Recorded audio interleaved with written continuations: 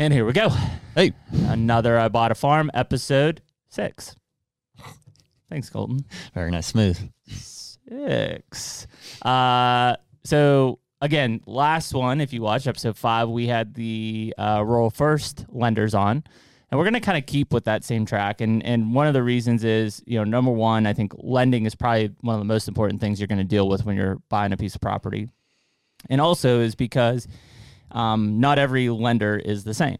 You can lend with a local bank. You can lend with somebody like Rural First. Or today, we've got Gwen Waddell from Ag Choice. Farm Credit. Yep. And, we actually met Gwen a few weeks ago for the first time, had a really good discussion. I have used Ag Choice personally to close on my Ohio farm. And so they've got some really cool benefits as a credit company, credit union, as being part of a membership there to where, you pay an interest rate just like everybody would, but then you essentially get a dividend check at the end of the year, which you can use for anything.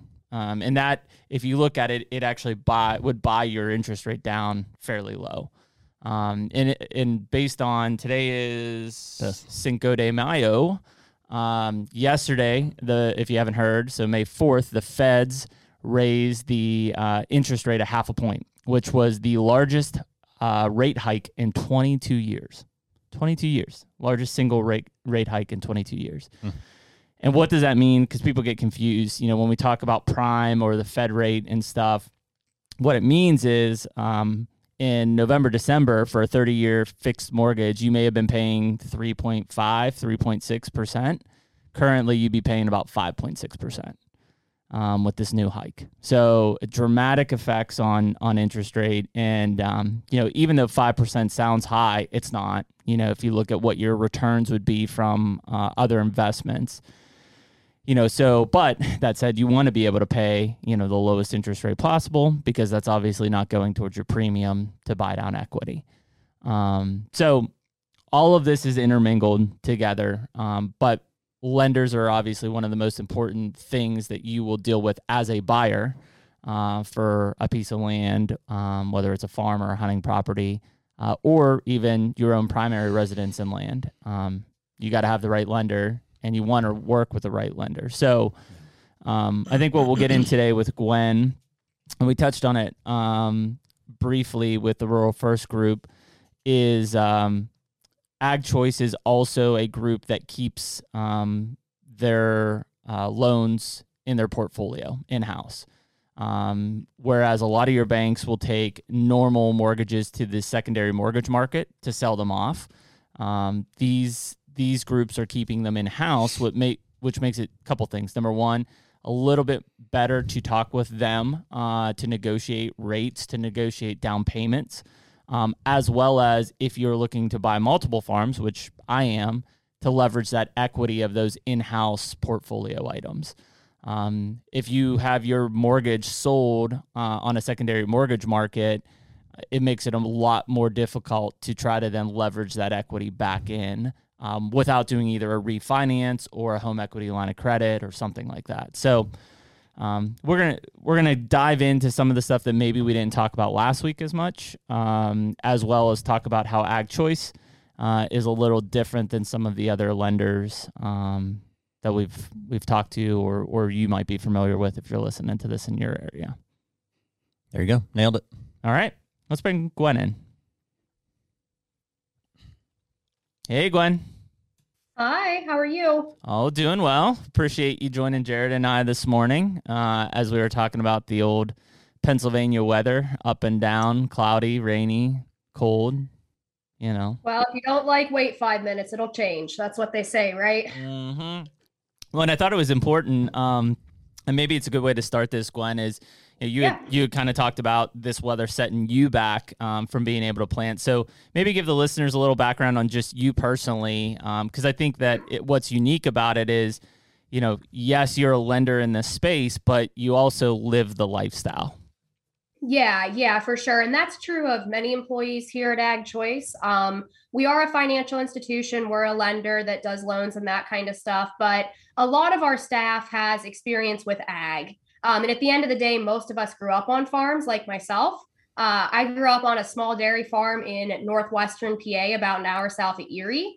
And my husband's family, they actually milk about 1,200 cows here in Crawford County as well. So not only do we work with farmers, but a lot of us live the lifestyle somehow. And if you ask him, I have my horses at home, but they don't make us any money, but it still lends to that part-time farmer lifestyle. So I grew up on a small farm, and I did graduate from Cornell University with a degree in animal science. So unlike a lot of bankers, my background wasn't necessarily in finance or accounting or business. I actually did graduate with an animal science degree. And I started with Ag Choice about just over 5 years ago in the fall of 2016. And like I said, I live up here in Crawford County with my husband and a bunch of farm animals on our lifestyle farms. So that's just the quick snapshot of my background for you guys. Well, and I think that's awesome, Gwen, because, one of the things that we talked about when we met a few weeks ago is, and I think this is really kind of at the core importance of Ag Choices, the relationships that you're able to build with your customers, which I think a lot of people, no offense, don't want to deal with banks and lending, right? It almost becomes a nightmare atmosphere for them the moment they have to deal with a bank to ask for money. And, and Jared and I have talked about that even together to where, there are certain cases where, we bring up a piece of property that we want to buy and, we're financially secure to do it and put down, and the bank won't lend against it. And you kind of get frustrated in the situation. It's like, well, why? Like, I'm clearly a qualified buyer. I have the money to do this. I can repay the loan. It's kind of uncomfortable too, just revealing your financial status to, sure, if it's somebody you're dealing with for the first time or somebody that clearly is not that interested in your pursuit of land ownership. They're just like, yeah, here's your pre-qualification form. Show me all your finances. And, there's not a lot of assistance, and there are quite a few no's that come from that as well. Just or maybe from a lack of understanding of how we approach that. So. Yeah, and unfortunately, saying no is part of the job, and it's definitely not the fun part, but that's really what makes Farm Credit different in general. And Farm Credit is nationwide. So wherever you go, there is a Farm Credit. They just might have a little bit different of a name. Because here in Pennsylvania, we are Ag Choice Farm Credit. If you go up into New York or over into Ohio, you'll run into a couple different names. But just like you guys were saying, that's exactly why Farm Credit was founded. The Farm Credit system has actually been in place since the 1900s, and it was established because commercial lenders at the time considered agricultural to be a very, very large risk. So there really weren't that many people that wanted to play in the agricultural space, and interest rates were high. Long-term financing for farmers and ranchers was hard to find. So basically, Theodore Roosevelt appointed a commission to address these problems, and the Farm Credit system emerged from that. And so since then, we've evolved from just working with full-time farmers that make their whole living from agricultural income to working with part-time farmers like myself that just want to have the lifestyle, have some horses at home, have some acreage, have some timber ground, and to rural home borrowers who just want to live in the country and have a property with a couple acres. So just like you guys were saying, we take that relationship very seriously. Our motto here is knowing you makes the difference. And oftentimes with our full-time farmers and some of our part-time farmers, we have multi-generational relationships. So we become more of an advisor to some extent than just that banker that you're calling on just when you need money for a purchase or that kind of thing. So it's definitely a different feel than your traditional banks. Yeah. I've always thought it was so bizarre that we talk about banks not realizing the value of recreational or raw and vacant land. It's like, what do you mean? Like that was first. Yeah. It's the original. Yeah. It's like, it was all raw land at one point, and then it kind of got, I assume the banking system in that entire industry is kind of structured around, more, whatever you want to call it, residential, corporate, developed areas, and so now it's regaining traction back out into these tracks that we're looking at. But I always thought it was weird. That's like, how do we not have a system for this? Yeah. Yeah. And I think it's all about risk. Yeah, exactly. Well, and that's what I was going to say, Glenn. I mean, if you think about when, the Farm Credit system started, there were a lot of local banks that were, taking basically doing mortgages with your rural farmers and stuff. And, ultimately most of those farmers would default on a loan, bank would take over the property. And that's how you ended up with all these kind of small fragmented pieces of land. Isn't that crazy? Across the landscape. It almost seems like a part of our culture is like you hear about all these old farmers losing their farms. Yeah. I remember all these old movies. Like that was always the setting. It's like, rancher's getting ready to lose his ranch. And well, it's because they're working with a bank that probably set them up with terms that there was no way they were ever going to be able to repay, knowing that they would then eventually take the land over and either put it at the auction or, subdivide it and sell it back out. And I think that goes back to the point with like what Gwen was saying with the Ag Choice side is that, you form a relationship with a customer knowing that you kind of are that customer in turn, and how critical that is. It probably makes a huge comfort level with the people that you're dealing with on an everyday basis. Yeah, exactly. And setting up people for long-term success is one of my favorite sayings personally when I'm sitting here, and I've taken this from some of my managers and mentors over the past few years, is just because you can do something doesn't mean you should. And that's something I take pretty seriously when I'm working with, especially, for example, a young customer that wants to buy a vacant land property to build a home on in the future. A lot of times, maybe they can do that small, $50,000 to $100,000 vacant land purchase, but a larger home construction might be out of the realm of what we see as doable at the time. And we do make sure we advise people on that kind of stuff for the future too, because I don't want to stick you with a vacant land loan that you're never going to be able to build on in the future if that's what your primary purpose for purchasing it is. Right. So we take those relationships extremely seriously, but on the full-time ag side, it just comes down to the agricultural industry and how cyclical prices are. 1 year, everything can be awesome and you can be making bank. The next year you might make nothing. I think you guys had a forester on that was talking about timber, which is a very good example of that. Timber prices fluctuate very regularly. And if you're not aware of those trends and knowing what's going on and can set appropriate terms for the client and the customer, that's what leads to those negative situations that we try to avoid in defaulting on loans and those kind of things. Yeah. So we take it very seriously. It'd be cool if we could kind of, start there. Are you able to give us maybe some loose parameters? A lot of what we've talked about on this podcast is like identifying elements of value on tracts of land, whether it's timber or the ability to crop lease. But I think, Jeremy and I's knowledge both kind of ends, and picks up with, the position that you're in terms of knowing how you guys might consider that as a lending and institution. a management of risk, I guess. Yeah. Because ultimately, even though you want to help this rural landowner, you guys are still a financial institution who has to take into consideration risk.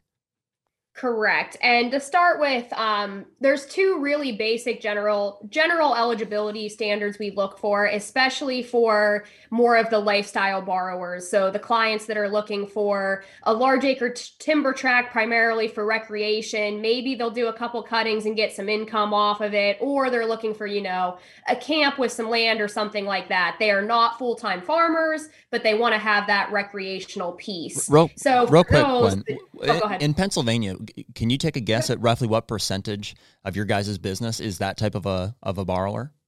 So overall across Pennsylvania, it's a fairly low percentage of the whole association growth, because when you think about it, a lot of our business and our repeat business and our larger loans do tend to be for our full-time ag guys, because they're coming back to build facilities like chicken barns, dairy barns, large tractor purchases, that kind of stuff. So overall in Pennsylvania, the full-time ag makes up a majority of our work. However, the region I work in this Western PA region, which is like Erie County, Crawford County, Mercer, Venango, Warren County, these counties have really seen a surge away from more of that full-time ag and into those lifestyle farmers. And when I say lifestyle farmers, that really can be somebody who has a full-time W-2 job, like as a teacher, but wants to raise some beef cows on the side. So they might sell 10 to 15 head of beef cow, grass-fed beef over the summer when they have time. So that demographic is becoming really huge in my region that I cover personally, but it is growing across the state and across the country as well, as more people we call it the rural living push. I'm sure you guys have noticed it too. Yep. There's a lot less people that are buying land in cities and in towns, and they're really looking to buy in the country. So that's really started to grow that demographic for us. And I guess, Gwen, in that case, and you mentioned a little bit earlier about, people buying a vacant land tract and then looking to build, in the last even 24 months, have you seen that build aspect dwindle a little bit with the cost of like lumber prices and everything that's going on in the economy? There's a lot of sticker shock, yeah. Is what I would call it, when people have their building plans from their architect and they go to the builder and the price is, double or triple what Right. they were thinking. There's definitely a lot of sticker shock out there, but at the same time, interest rates are at historical lows. So it's kind of an interesting time to play in that market, because you might be spending more on the house for your materials, but your interest rate is going to be lower versus we were talking a little bit before the show here, and you mentioned the Fed increasing rates again. Yep. We do know we are in an increasing rate environment. And so like for Ag Choice, for example, our rates do not directly mirror the Fed, but what the Fed does is a very good indication of what our rates will do. Gotcha. Just because the Fed increases by a quarter or half or whatever it decides to increase by, that doesn't mean our rates are going to increase by the same percentage, but it does usually mean that our rates are going to increase. Right, on the same trend lines. Yeah, exactly, the trend lines. So with following that, in 6 months or a year, we might find ourselves in a flip-flop situation, where cost of materials is back down, but interest rates are higher. Right. So you're going to end up, netting about the same cost for the house, whether you build it with higher materials or financed it with higher interest rates. So, but that all comes back to the client and the borrower's capability to afford the loan as well, because that brings up the appraisal issue and that kind of stuff. When you're paying twice as much per square foot to build a home, where in the same area it would sell for half, the appraisal is not really going to work out as well, because they are driven by comparable sales in the market. So that's the biggest issue I've been seeing with constructions right now with the cost is just them you're outpacing your market. You're building a $400 square foot home when every other home in the area of the same size sells for $200. Well, and that's no huge, one's gonna come in and pay it. Yeah. And that's a huge thing that, whether you're talking about a home or, Jared and I, at least on the recreational ground side, have kind of not seen it firsthand, but through, colleagues of ours, to where, the market demand is pushing the price of a recreational piece of timber ground up so high that the appraised value, because again, you guys have to protect yourselves in the long haul, is not catching up to that. And so there's a gap. And also sometimes comps aren't worth a damn, because it's like, yeah, we do a lot in Allegheny County, and it's like, find me a 10-acre tract that's sold, especially in the city limits within the past 5 years. There aren't many of them. And if there are, a lot of times they're all over the board. And so, Jeremy and I even find ourselves asking, how do you value a piece of property, in this specific situation? And maybe you can help us out with that. Yeah, we can talk a little bit about that and some considerations that Ag Choice has seen with this, because obviously, like I was saying, the market has been basically at record highs since late 2020, right? Which is very good for a lot of reasons, but it also has some potential negative side effects as well. And again, the reasons for this, there's a bunch of them, but they include, like I was saying, the low interest rate environment. It's a good time to buy. People can work remotely long term, so they're no longer set to living in those cities or living close to their workplace for a commute. They can come back out to these rural areas that they historically could not live in. Real estate is generally viewed as a stable investment as well, especially as we're in some uncertain times with the stock market, investments, that kind of stuff. And then there's also just a lot of people that are trying to get ahead of the market and buy now due to interest rates increasing. Right. So there's lots of reasons that we're seeing this increase in the market, but basically what this means is it does increase the likelihood that an appraisal might come in below the sale price. And the reason behind this is the main thing that especially Ag Choice as lenders and our internal appraisal team relies on is a sales comparison approach. And basically this approach tends to use sales that occur in the past 12 to 24 months. And the key, kind of like Jared was saying, is that some of those higher markets might not have hit those comparable sales yet, especially when you're talking about a very unique property that doesn't sell every day. Right. And that's one of the reasons other lenders can have issues with these specialty types of properties, the recreational, the large acreage, commercial properties, because they don't carry the databases to find these sales.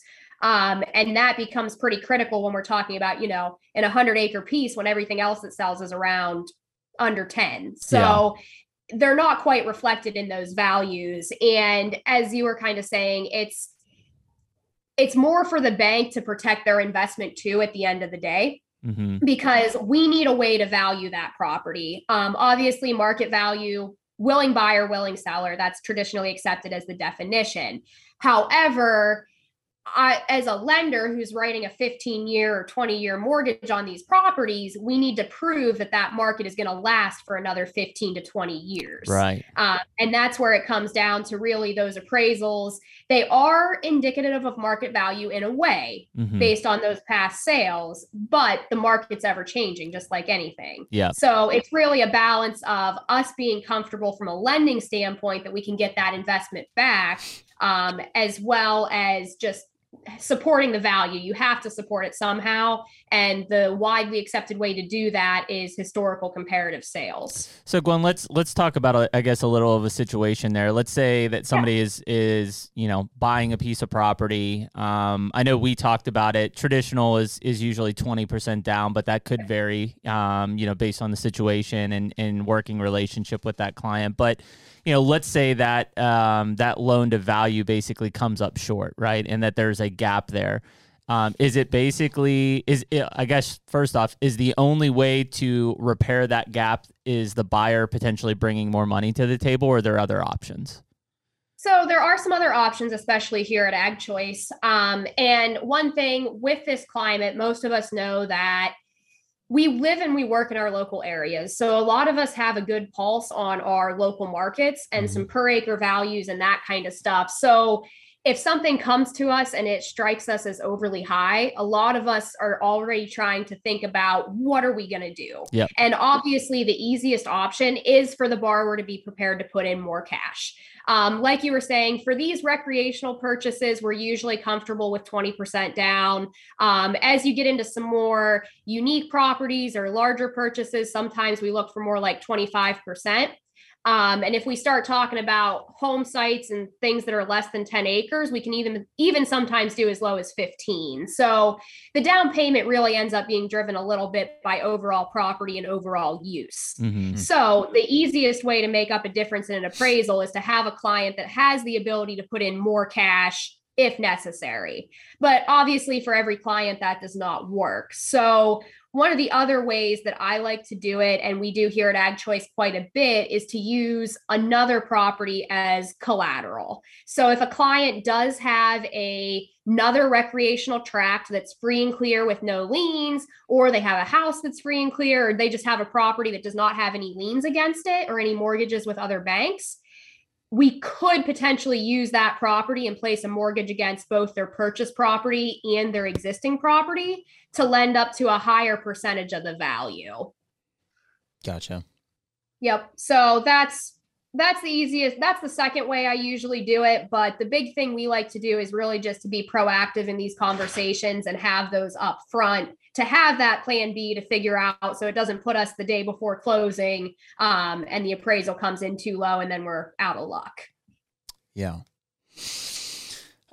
So what happens, Gwen, if there is a lien against the other property that you're trying to lien? So if I have equity in something that I financed through a local bank or something like that, are you going to make the recommendation that we refinance that and pull that into your portfolio, and that's going to make it forward easier to work with? Yeah, most times, yes, because when we start talking about doing long-term loans, anything over 10 years, we do have requirements where we have to be in what we call certified first lien position on our collateral. So that means we cannot sit as AgChoice second behind another lender on that additional collateral. So depending on where the interest rate is on that other loan, how much is left on it, just the specifics of that situation, there are a lot of times we will recommend possibly refinancing it to get the other purchase done. Yeah.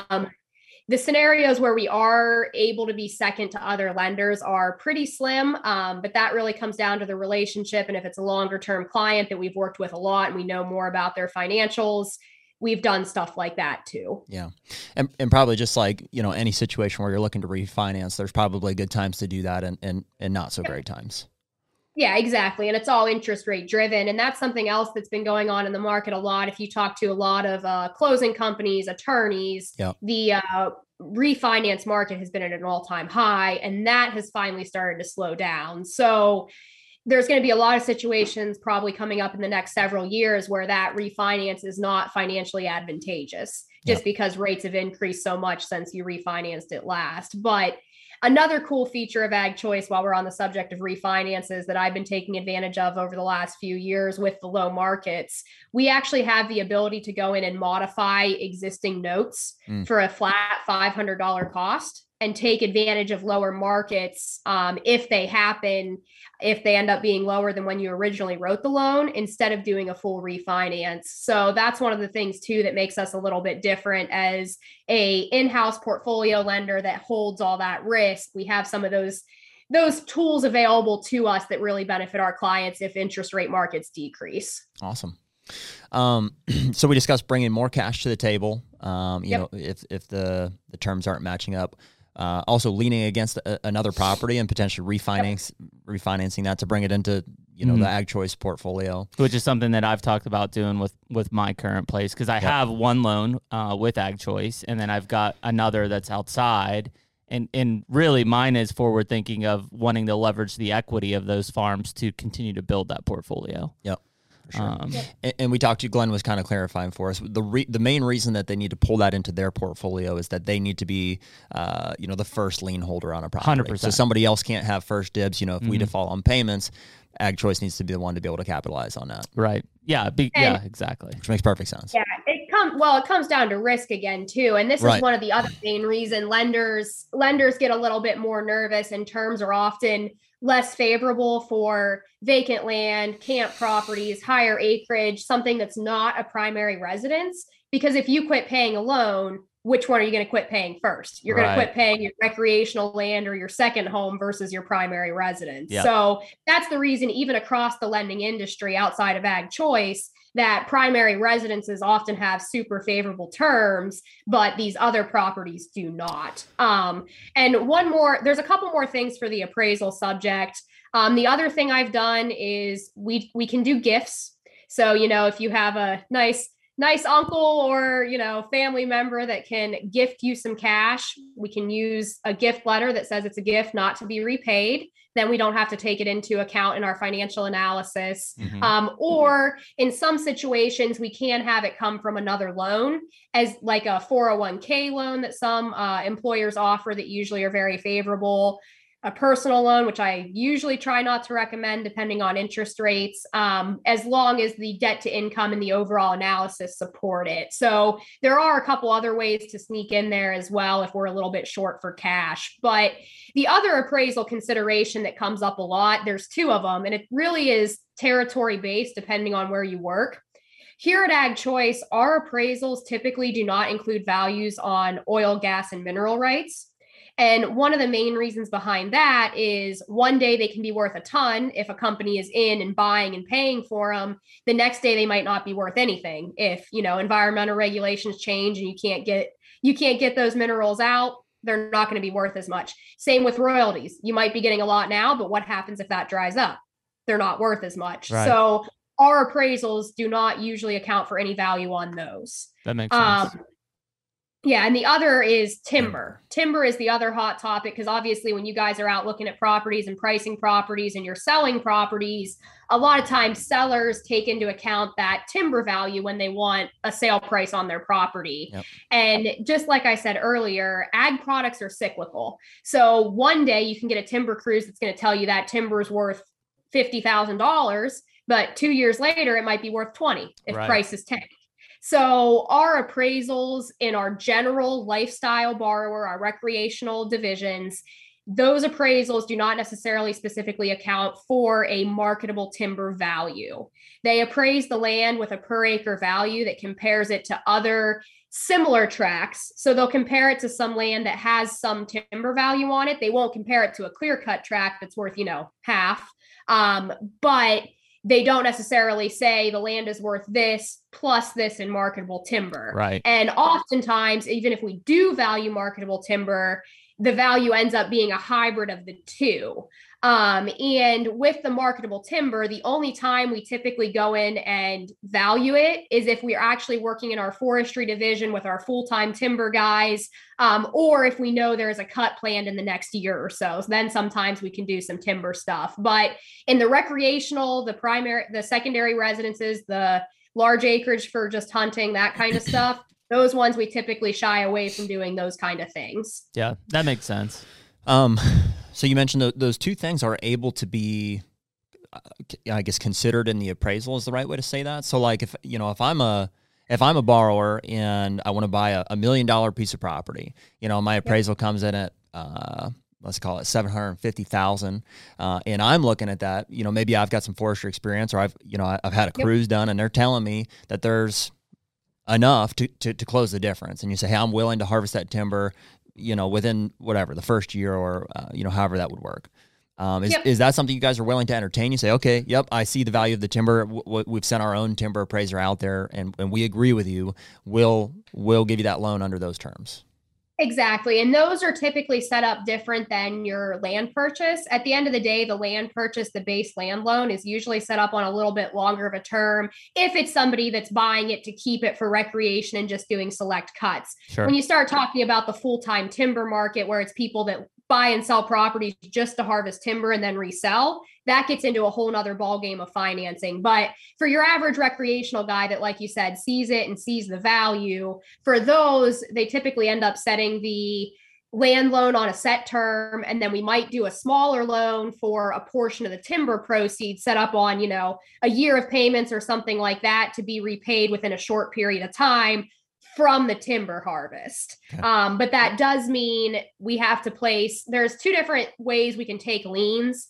One lien is a mortgage at the courthouse, which is standardly known in the industry. The other is more like, it's called a UCC, and it's basically a lien against a fixture or something like that, or a tractor or something that can be easily removed from a property. And in this case, timber falls into that ball game. Gotcha. So we actually will place a specific lien against the timber, and then we have to control some of the proceeds from the cuts to secure our collateral position. So yes, it is doable, but for your average recreational buyer, we typically don't get into that, but those are some of the considerations that we point out if an appraisal comes in low. Yep. Because clients often get a little upset if the appraisal comes in lower than their sale price. And that's one of the things to point out is, hey, it doesn't include a specific marketable timber value, and we did not value OGMs. Yep. And like I said, that's just standard because of the volatility in those markets. Yeah. That makes sense. I think one thing, if anyone listening to this isn't, let's call it a seasoned buyer, right? Meaning they've got other properties in their portfolio than just their primary residence.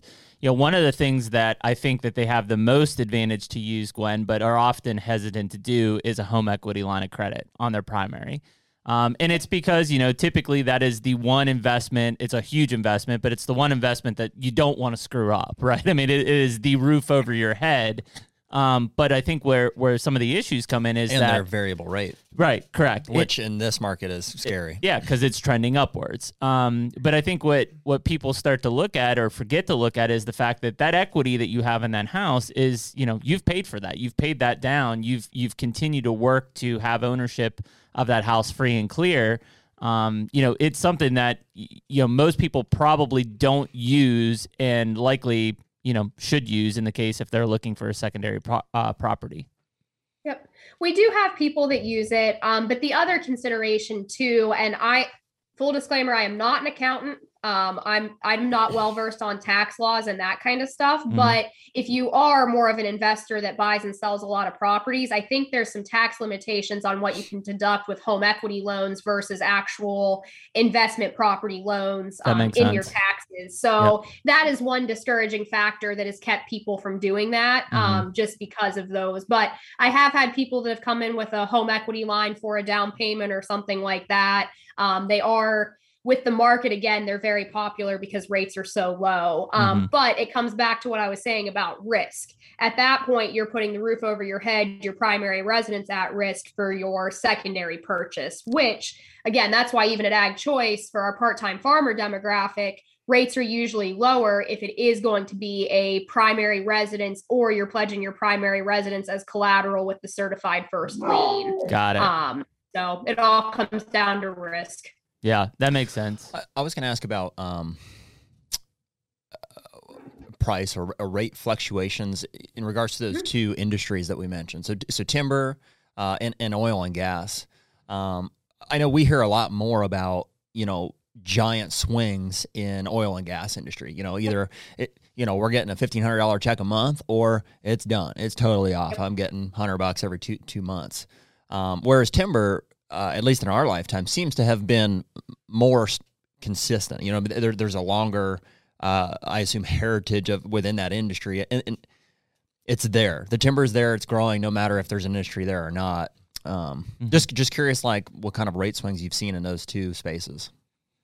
So the thing about timber is it's a longer trend line, right? Like you're saying, we have much more historical data to say, okay, prices are down, but they're going to come back up. It's forecasted, everything like that. The oil and gas industry has been so volatile just because, you hear about it all the time with regulations. What can you do? What can't you do? And it's a relatively newer concept versus timber harvesting that's been going on, forever. Yeah. So it's not really necessarily about the exact swings in it. It's just about the stability of the investment. And right now, especially personally, I view timber as a much more stable investment than an oil and gas lease. I feel like it's always been that way. Yeah, there is fluctuation. It's a very reliable resource. We've always built stuff out of woods. There's other ways to power things, water, solar, Well, but the oil and coal, gas, natural gas. And that's it. I mean, in our area, Southwest PA, there was a boom a decade ago that was just, it was unreal. People had money coming out of their ears, to where now most of these wells are capped. They're not even active anymore. Right. And so it's such a fluctuation on that. Whereas timber does fluctuate. We've had down and now we're at a kind of a not a record high, but we're in a really, prime market for it. And it will ebb and flow here. But if you look at that trend line, it probably is pretty consistent. It's more predictable. Yeah. That's really what it comes down to. I mean, as predictable as you can be with any commodity. I mean, it's similar, timber, similar to a lot of our other commodities like grain, dairy. All those prices have their own nuances to them. And that's where Ag Choice Farm Credit really helps out with those full-time farmers and your people that deal with those commodities, because we have some specialized teams within the organization we have a forest products team that is specifically very knowledgeable with those trends and with those fluctuations in timber.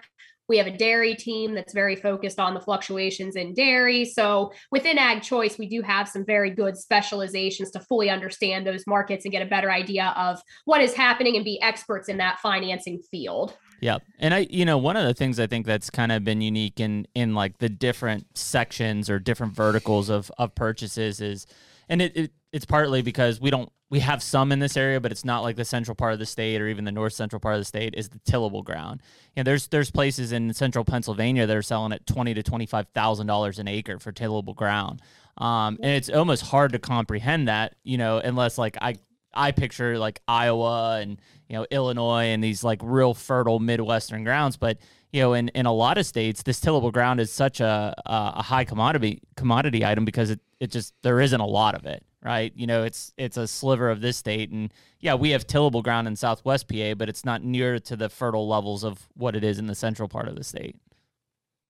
Yeah, and they're not making any more of it. I mean, that's why I think a lot of just your standard buyers are a little bit surprised that tillable ground ends up being worth more than wooded ground or something like that. Mm-hmm. And it just really comes down to that. Your farmers that need the ground because they're not making any more of it, they will pay a premium for that tillable ground. And we definitely see that.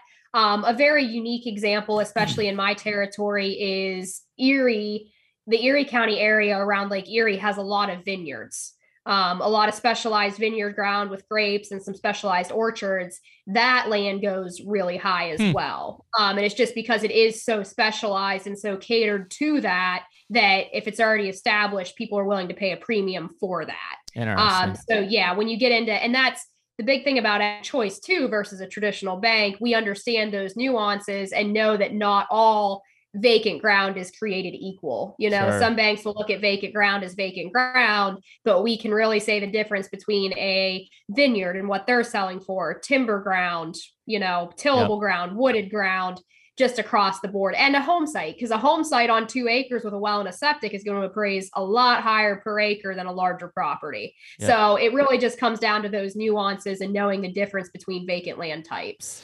Yeah, Gwen, and I know we kind of danced all around this a little bit, but for a lot of people who haven't purchased a second piece of ground, and let's say they just have a primary residence, standard home, standard bank, they're used to that mortgage being sold on the secondary mortgage market. Whereas with you guys in Ag Choice, you guys are literally keeping most of these in-house in a portfolio, which gives you, call it, some flexibility, I guess is the best way to describe it. Correct. Yeah. So right now, Ag Choice is primarily a portfolio lender.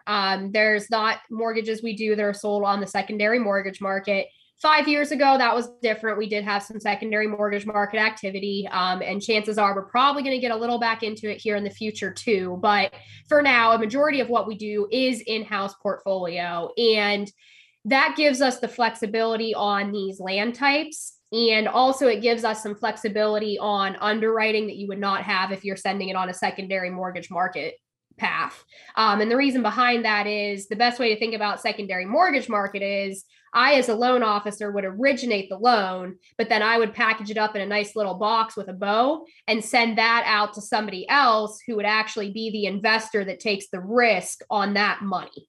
Gotcha. So versus our in-house portfolio loans where Ag Choice Farm Credit is actually taking the risk on that money that was lent. Yep. So that's why when you start talking about your standard mortgage rates, that's why sometimes our rates are a little bit higher than some of those secondary mortgage market rates with traditional banks, because they're getting rid of it. They're giving the risk to somebody else. Mm-hmm. With portfolio loans, we are taking that risk, which leads to a little bit higher interest, but it brings all the benefits we've talked about so far. Yeah, that makes sense. And the other thing that I didn't know so I worked with your counterpart, Kara, on my property in Ohio. And what was interesting with that is, I forget, I think I locked it in at like 5%, but as being, I guess, a member of Ag Choice Farm Credit, there's actually, a dividend? Is that what it's called at the end of the year that kind of comes from being a member of Farm Credit?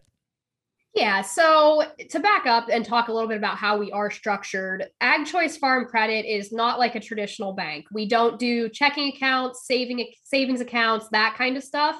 We do loans. This is what we do. We lend for property, farms, equipment, basically a lot of farm needs. And part of that benefit for our agricultural customers, so for our full-time farmers, for our people that are purchasing agricultural investments like large timber properties, anything that you might consider more commercial in nature, those ones go into what we call our patronage program and our patronage pool. And those rates tend to be a little bit higher stated on the notes, but we actually refund back a percentage of the interest paid in a dividend every April that is called patronage. And at the end of the day, if you look at our 10-year rates or our 10-year payback rates, it usually reduces the rate by 1.5% to 2% or paying back about 30%, with some years being a lot higher. This year, I think we refunded almost 59% of the interest paid. Wow. So this year's checks were very significant for our full-time ag borrowers or our borrowers that have agricultural type loans. However, The flip side of that is that rate is 1.5 to 2% higher than some of our competitors in the marketplace. So a few years ago, we actually went to a switch where if it's somebody buying a smaller acreage property just for recreation, if it's somebody buying a primary residence on, under 50 acres or something there's not a lot of farming activity, it's more residential, consumer in nature, those ones we actually give the benefit of patronage up front with a little bit lower fully fixed rate. So you're saying your rate's 5%.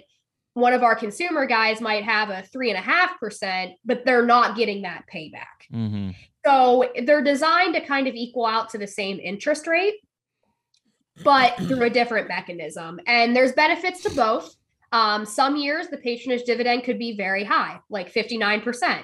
And that might reduce your rate a little bit lower than our home guys. However, our home guys, their rate is fully fixed and guaranteed for the life of the loan versus your patronage dividend where the payout percentage is not guaranteed. Right, so vary. There's pros and cons to each situation, but it all really is driven by what the primary purpose of purchasing the ground is. Mm-hmm. If you're purchasing ground for farming where you're going to make ag income off the property, if it's a timber property that has potential for timber cuttings, if it's more commercial, it goes more agricultural. If it's residential where you're buying it to live there as a primary residence for family recreation, you're not really looking at it as more of that investment. You're looking at it for more personal use. Those come a little bit more into what we call our consumer division with the lower rates up front. So it's all about just where the loan goes and what happens. But patronage is definitely a really cool aspect for our commercial guys. But if you don't have patronage, it's okay too. It's just all driven by what your purpose for purchasing the property is. Well, and I think that goes back to kind of that relationship that you guys are building with your customers and understanding what their business is and what their primary needs are. And I would assume that, and it makes sense to me as potentially an investor in secondary land that like I want to work with someone like an Ag Choice that ultimately I can continue to, build my personal portfolio with, and knowing that I have flexibility with the equity and those properties and the collateral because you guys are keeping those in-house. Yeah, exactly. It gives us all that flexibility we've talked about and the ability to use additional properties as collateral, pool equity, just do those things traditional banks don't really handle well. It also gives us the opportunity to handle multiple deeds, multiple parcels, all those kind of things that you see on some of these larger purchases as well. And it is possible to have both types of loans with us. For example, if you're a full-time farmer that has bought a farm, you make a lot of farm income, but you go to build a house. If you want us to finance the house, there's a good chance if it's in your personal name, that will become a residential non-patronage loan versus a patronage loan. So we do have a lot of customers that actually have both loan types, just depending on what the purpose of their original loan was. Okay. That makes sense. What I guess one of the things to kind of look at there, Gwen, in terms of, if I'm coming in and I'm looking at, really trying to find the right lender for my current set of properties and that future kind of build of that portfolio, as I'm sure if it's a recreational investor or, a lot of these agricultural guys are continuing to add on to, again, like you said, they're not making any more tillable ground. They want to be able to take advantage of that. And again, we don't want to go cash broke at the end of the day. Is it something that you guys are just commonly looking at when you're able to control those portfolio items to say, hey, listen, like you've got equity in these two properties, almost in a, I guess like where Jared and I are is we're always actively looking to buy. There's nothing property specific that I'm saying I want to buy that one yet. But we always want to have the ability to be able to pull the trigger, especially in this market, quickly. Most people are probably in that. Yeah. I mean? Tell us. I don't know if it's most, but a lot of people are probably like, oh, I'm looking for a place. Not necessarily like, hey, this is my neighbor's I just want to be ready, not at a moment's notice. I know there's a process, Gwen, but I want to have somebody behind me and a lender that says, hey, Jeremy, you basically anything from X to X, if you find it and you want to buy it, like, this, have it all laid out so I understand how the process is going to work and what I'm going to be responsible for, whether it's down payment or no down payment or, just making mortgage payments. Yeah, exactly. And so, with a lot of the guys, like I was saying, we have multi-general relationships with farms. There's a lot of people we have worked with for multiple transactions. And one of the keys for some of them, and especially if you think to the timber industry specifically, where they need to be ready to buy these properties when they come available, right? So Right. they can harvest timber. Yes. So, with a lot of those types, if we get into those more full time commercial ag relationships or investor relationships where they are buying very commonly, we have mechanisms in place to do guideline approvals where basically, you're approved for up to this amount. And then you can get the sales agreement in place. Then we'll get the financing in place. Or we can even do for our large guys that are doing it a lot, we do some lines of credit and stuff like that. I guess that's what I was going to say, Gwen. Like, I don't know if it is a line of credit or almost like that, to where I'm at a moment's notice, essentially, like, hey, this came on the market. I'm ready. I need to make an offer and I need to lock it up quick. I know that the lender's got my back in that situation. Yep. And there are mechanisms in place to do this. So it comes down to the same kind of thing. So I work with a lot of buyers too that might be able to buy a property out of cash. They're investors, they have a significant cash and savings. However, with how low markets are, it might make sense to finance it for them. Yeah. So Money's I've done cheap. cases. Yeah, exactly. I've done cases where people have come out and bought the property out of cash, and then we've stepped in and financed it later on. Yep. However, in those situations, if you do that for the quick close and for the cash, there's a couple risks that we want to be aware of. The first one is the appraisal, because obviously we're going to need collateral for our loan. Mm-hmm. So unless you have significant other equity we can rely on or something like that, we're relying on that appraisal. Mm-hmm. And if you didn't have one done, we just talked about how sometimes they're not always equal to sale price. So it could create a little bit of a risk there, and you might not be able to get as much money back as you were hoping.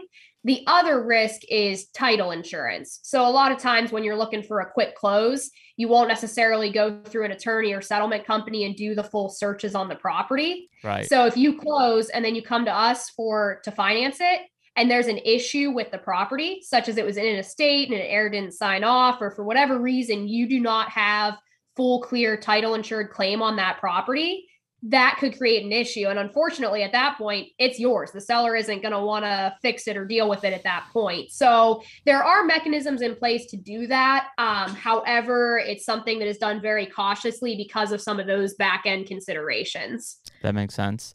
Yeah. And I think that's the thing that, there's probably a lot of people listening to this and saying, man, Jeremy and Jared and Gwen, I'm just trying to buy my first property. And maybe that's something that they plan to hold on for the remainder of their life. They want one hunting property. It's close to their primary residence, and they want to pay it off and like own it free and clear.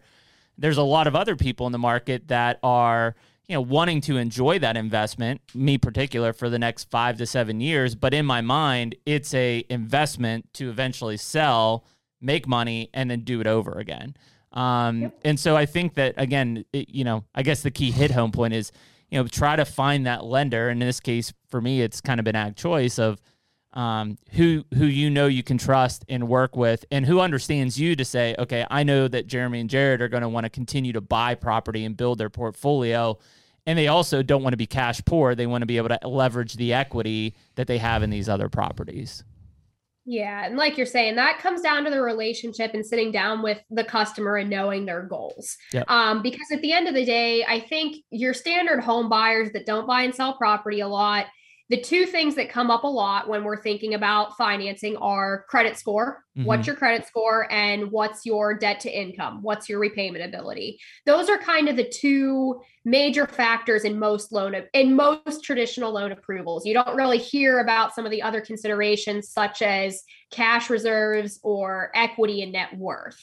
And those are kind of the difference between somebody that's doing a one-off buy and you guys and the more investor types that are really looking for investments.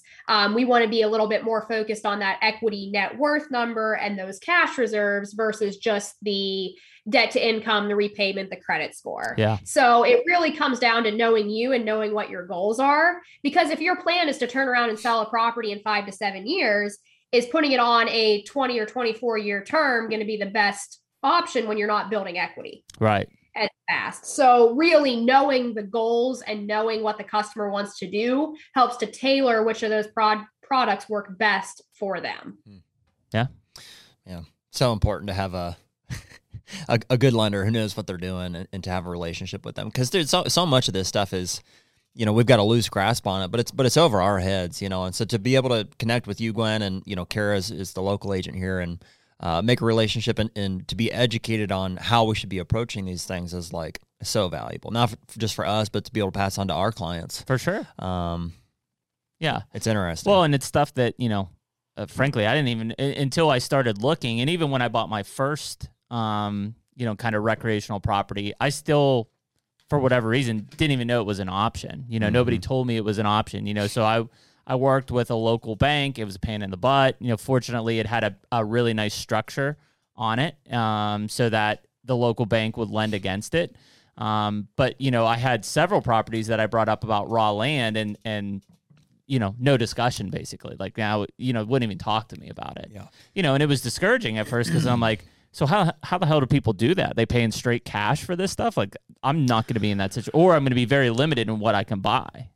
Yeah, it's, man, it seems just so situational because we have come across them. You know, we've, you know, there was another one in Indiana County that, you know, from time to time they come up and they're like, yeah, no, we do a lot of vacant land loans. Seems to just have a lot to do with like the leadership at the bank, you know, and if they're experienced in that space. And like you said, it's risk based. So if the bank or the lending institution is run by people who understand, are familiar with those types of comfortable with land and loans, you know, it can happen. But a large majority, like you said, especially in, you know, more populated areas, you know, downtown Pittsburgh, PNC is not loaning against 50 acres with no house on it. So Gwen, I think maybe kind of as we wrap this up, you know, at least in my experience, you know, I'm a Pennsylvania resident. I work with Kara here locally to buy an Ohio farm. And I think that's critical for a lot of people to understand because, you know, many of us, if we are buying a secondary property, it may not be in state. So essentially, what are those kind of regulations or terms that we've got to work with from an ag choice side in terms of, can we buy a property out of state? And is it just working with, as long as like ag choice is present in my state, I can work with them to buy in another state? Yeah, so the best way to think about it is it really comes down to where your primary base of operations is. Okay. So if you primarily live in Pennsylvania and you happen to be buying some farm ground over in Ohio, we will work with the Farm Credit in Ohio to gain their approval, basically, to write the loan. Okay. But, you know, if you're buying a farm in Montana and you plan on moving to Montana, working with ag choice is probably not the best bet. You might want to work with the Farm Credit out there. So it really does become a little bit situationally based. As far as like, where are you going to live primarily? Where is your base of farm operations? And at the end of the day, the Farm Credit system is nationwide. So we do work with each other on concurrences and agreements to work in other states. If it's a situation like that, where you're located here, you live here, and you're buying somewhere else, because the other thing it comes down to is some nuances with state to state as far as the certified first lien paperwork, the attorney work, the appraisals. I can't tell you much about that in Ohio even versus Pennsylvania, which I'm pretty well versed. So some of it comes down to making sure you have the best representation as well to understand the process, the property, and make sure you're getting what you think you're getting. So at the end of the day, if you have a relationship with Ag Choice and you have a lot of properties financed with us already, chances are it's something we can do in another state. If it's going to be your first purchase ever, your first recreational purchase, and it's further out west than like Ohio, New York, or some of our bordering states, then it might be a better situation to work with the Farm Credit out there. But it really just becomes situationally based. Yeah, perfect. So Gwen, where will people start this process? I guess website is the best way. Yeah, so agchoice.com is our website, and it is usually the best place to start with. Before we wrap up, I'll give a quick overview for the people that are just, you know, new to the process, don't really buy land much, and they're looking for that first investment property, or maybe their only investment property. The best place to start is to reach out to us and connect with a loan officer. Okay. And then whether you have a specific property in mind yet, or you're kind of shopping around in the market, we can work through what we call a pre-qualification, where we review your credit score, your basic financials, just to kind of give you an idea of, hey, yes, I think this is approvable. It's not a final loan approval, but it's a very strong certainty that we can do that financing because, like I said, main things, we look for credit scores over 700 with a clean history. And then down payments of typically 20% for a lot of those purchases, sometimes 15 to 25, depending on some of the nuances of the property. But at the end of the day, those are the two basic things. So connect with the loan officer, work on that pre-qualification, and that allows us to send a letter out to the client that says, hey,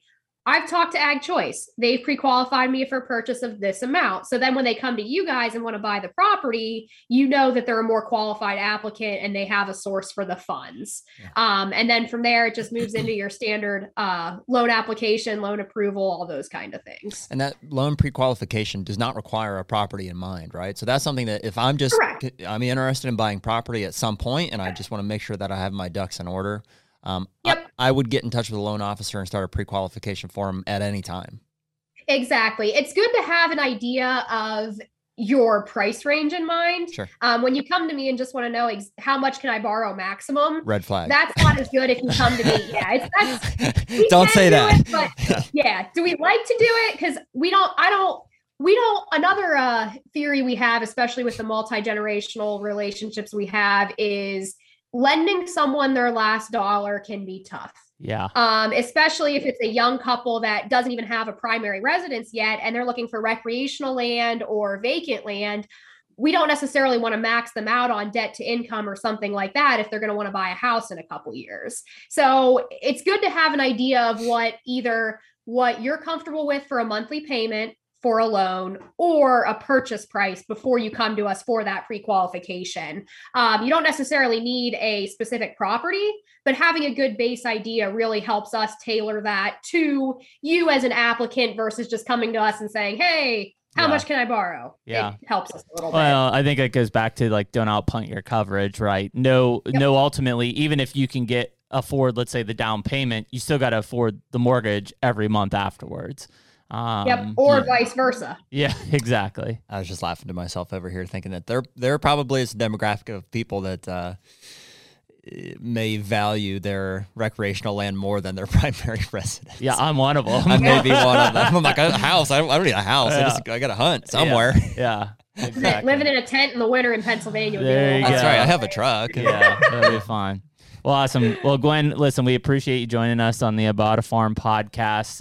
Anybody listening, if you're in northern Meadville, PA, right? Crawford Meadville? County area. Yeah, I'm based out of Meadville, Northwest PA, Erie, Crawford, Warren, Mercer, Venango, those areas. And even if you're not and you're in Pennsylvania, I can share my contact information. So I can always put you in contact with the right person to help you, even if you're in a different county or area of the state. There you go.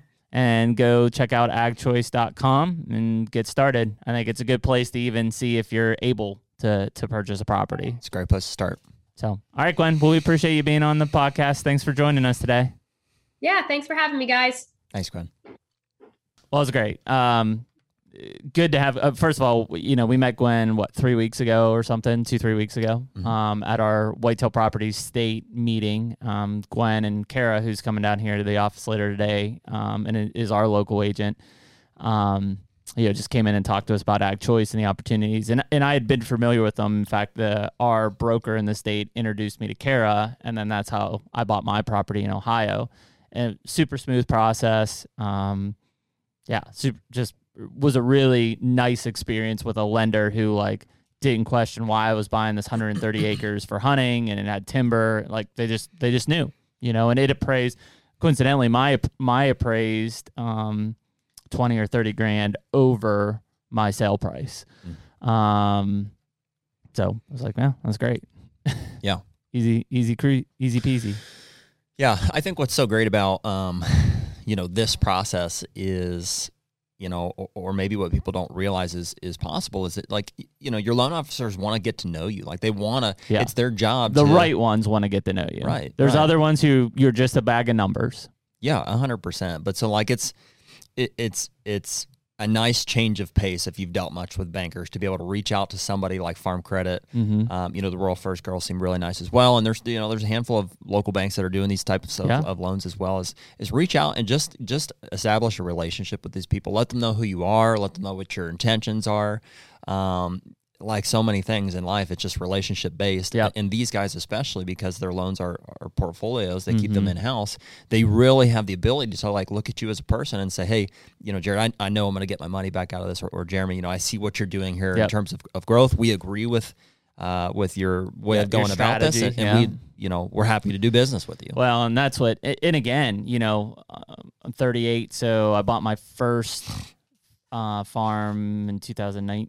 So it was 3 years ago. So I was 35, right, when I bought my first farm. I had no idea that was even like, you know, prior to buying that place, I had several that I brought up, and they were like, yeah, we wouldn't lend against this before. And at that part, the market wasn't crazy to where you had to put an offer on it that day or you were going to lose it. You know, but then it was like, all of a sudden, you know, the more I look at it, it's like, oh, you know, I didn't know that there was a difference between if this place had my loan or this place in order to use that equity to leverage to buy another place, you know. And again, just like most people, when I bought my first place, I didn't even think about ever being able to buy a second place. Now, understanding kind of where the stock markets are and where my investments are and everything, it's like, oh, no, I want to keep investing in this now. But what I don't want to do is continue to have to put 20 or plus % cash down every time I buy a property, because eventually you run out of cash. Well, interesting to hear her talking about the potential for a line of credit against your asset, essentially a home line of credit, but against the assets that you have under a farm credit portfolio. Correct. You know, that's how you start to build buying power and momentum against your assets. And frankly, that's probably where a lot of your cash buyers are coming from, is they have a lot of They're just assets in it. a portfolio that they're leveraging, and, you know, their lender knows what they're doing. And so they approve it. Yeah. And then they're buying that, and they're probably then refinancing it into a traditional mortgage afterwards. Would be my guess. And paying that back off. Yeah. It's very cool, man. You can start to see how somebody could build a business around investment properties and having those under a holdings company, and how you would fuel that with cash flow. Yeah, I mean, there's a lot of different things. There's one, you know, I know Dan Perez talked about it, you know, and I'm just starting into it, but, you know, I've formed a relationship with Northwestern Mutual as kind of a financial advisor for me, mainly because I'm not a financial advisor. You know, I'm looking for outside help, you know, and obviously they do a lot of paper investments, and they're going to advise me on some of these real estate investments. But the one thing that, you know, I wasn't kind of aware of, and, you know, you hear good and bad things about it, is, you know, whole life insurance, right? So you can buy, most of us probably have term life insurance. I do. But a whole life insurance policy obviously costs you more, but essentially there's actually a cash value, as opposed to a face value. Correct. And then eventually, right, it still takes years, but you can take a loan out against your own life insurance policy and use that loan to continue to purchase other real estate assets and stuff. You and I need to talk about that. Yeah. Yeah, I figured something out the other day. We'll disclose it maybe in the future. Okay. Yeah. So anyways, you've got those opportunities. There's, put it this way, you know, you hear from people like Amanda and Emily from Rural First. You hear from Gwen from Ag Choice. You hear from guys like, you know, even Seth. There are ways to buy land if you want to buy land. If you want it bad enough, you can do it. And, you know, you may have to find other additional sources of income to be able to pay for that. But that's reality. Most people with one income source aren't just buying properties out the wazoo. Yeah, so important, I think, to explore options too. I think even Gwen or Kara, who we're going to talk to later today, would tell you, you know, hey, we are a lender, and we, you know, obviously they feel confident to lend against these types of scenarios. But I'm telling you, from a buyer standpoint, talk to different people. Yeah. You know, get 3 or 4 of these guys. Be open about the fact that, you know, it's not like you have to hide the fact like you as a buyer should be looking for what's best for you. And, you know, you'll meet some good people along the way, and you'll figure out some people that, you know, maybe you don't want to work with. And I'll tell you, it saved me, dude, when Margie and I were getting ready to buy the business that we own. I was going through 2 or 3 different lenders, PNC, Westbanco, and First National. And like over the course of several months, I mean, it's a process to figure out, especially I was, I don't know, 24, 26 at the time. Like, you know, it's our first big purchase. And so it's a big deal for these. It's a lot of risk, you know, looking at somebody like me. And so over kind of time, PNC fell off first. You know, we figured out, hey, that just it was a small business loan. And Well, it's very corporate based, and they're corporate. very restrictive in how they do things. Yep. Yeah. And so eventually that loan became not an option. Mhm. And so we're getting down kind of to the wire here. I have First National and Westbanco, seeming like both could work. Both are telling me it's going to happen, this and Yep. that. And eventually we hit a wall with it was a second round of essentially inspections. So it was kind of like a commercial. There were some tanks on the property that were buried, and Because it was an old gas station. yeah, things like that. And so at that point, and we're close to needing to closing close on was- this thing at this point. First National's like, yep, sorry, Can't do it. can't do it. And so Yeah, and had you had Having- no options, I'd have been screwed, man. yeah, yeah, and it is. I mean, it's the one thing I will say, because it's easy to get caught up in the numbers, is don't necessarily bite into the lowest interest rate offer. Just because that bank has the lowest interest rate still doesn't mean that's going to be in the best interest for you long term. Gwen openly says that they may have a higher interest rate of that, but based on the patronage, dividend check, and the fact that they're keeping it internally in a portfolio, there are a lot more advantages there than it hitting a secondary market and you never being able to leverage that thing. I think, dude, like so many service-based things, a lot of people are just shopping for value. They want the cheapest interest rate. And that's fine, but understand that there's some difficulties that are going to come with that. At some point, I think we're probably there. You probably want to start to consider more quality over value. So I think we're willing to pay a little bit more for a loan officer, like Gwen or like Kara, that understands and appreciates our situation specifically, and is well equipped to deal with the entire process and to kind of help us throughout that. You're most likely not going to get that kind of assistance from somebody who just offers the cheapest loan rate. Yep, 100%. So, well, hope everybody enjoyed this episode of I Bought a Farm with Gwen Waddell. And the lien against your timber. Yeah, exactly. Potentially. Potentially. It's an option. Well, and Royal First was very open that they won't do that. I know that Gwen and Ag Choice will, but they've also been very transparent that if they lien a UCC against that timber, they will tell you when the cuts happen. Yep. I mean, they will happen. Unless you can Which pay is around fine. it or if pay it you off. want to go out and walk a tract and you're like, hey, there's some harvestable tulip poplar here, and 100-year-old white oaks. Yep. I walked a property yesterday that had that. Yep. And really you're purchasing that either for a home site or for hunting utility or whatever it is. Just understand the elements of value, work with a good real estate agent who can help 100%. you identify those, and ultimately the lender will pull the plug on it in a good way. Yeah, in a good way. Cool. Well, great episode number 6. I Bought a Farm. Keep tuning in, man. Every 2 weeks we'll be having these things cranking. I think from here, transparently, we don't have anybody lined up for the next episode, but I think we should talk a little bit about getting into some management projects. Okay. Once we've, the buying process is moving, or you're kind of new onto a piece of property. I'd love to touch on some of the initial items to say, okay, I bought this tract of land. Yeah. What's next? Now what? Well, and it's good timing because one of the first things I'm going to be trying to do here in the next few weeks is get in contact with my local forester in Ohio, have them come out and do a timber cruise in terms of value, also a forest management plan so that I can get on the CAUV for tax breaks. Huge. And then okay, am I going to harvest some timber, or do I start to look at the EQIP route, or any of these federal conservation funding programs to where I get a one-time payment on a bunch of acres? I don't know. I'm completely naive to it all. Yeah, that's all great stuff. I'd like to also maybe shed light on some resources that are available from some different state departments in terms of drills that can be borrowed. There's all kind of ways, in those programs that you mentioned are a great way to save money to then turn around and reinvest it into your property. And ultimately that's your investment. So do it. That's it. All right. We'll see you next time on I Bought a Farm. Later. If you enjoyed listening to this episode of the I Bought a Farm podcast, make sure you check it out every other Thursday night on Apple Podcasts, Spotify, Google Podcasts, YouTube, and any other place that you might find your favorite podcast.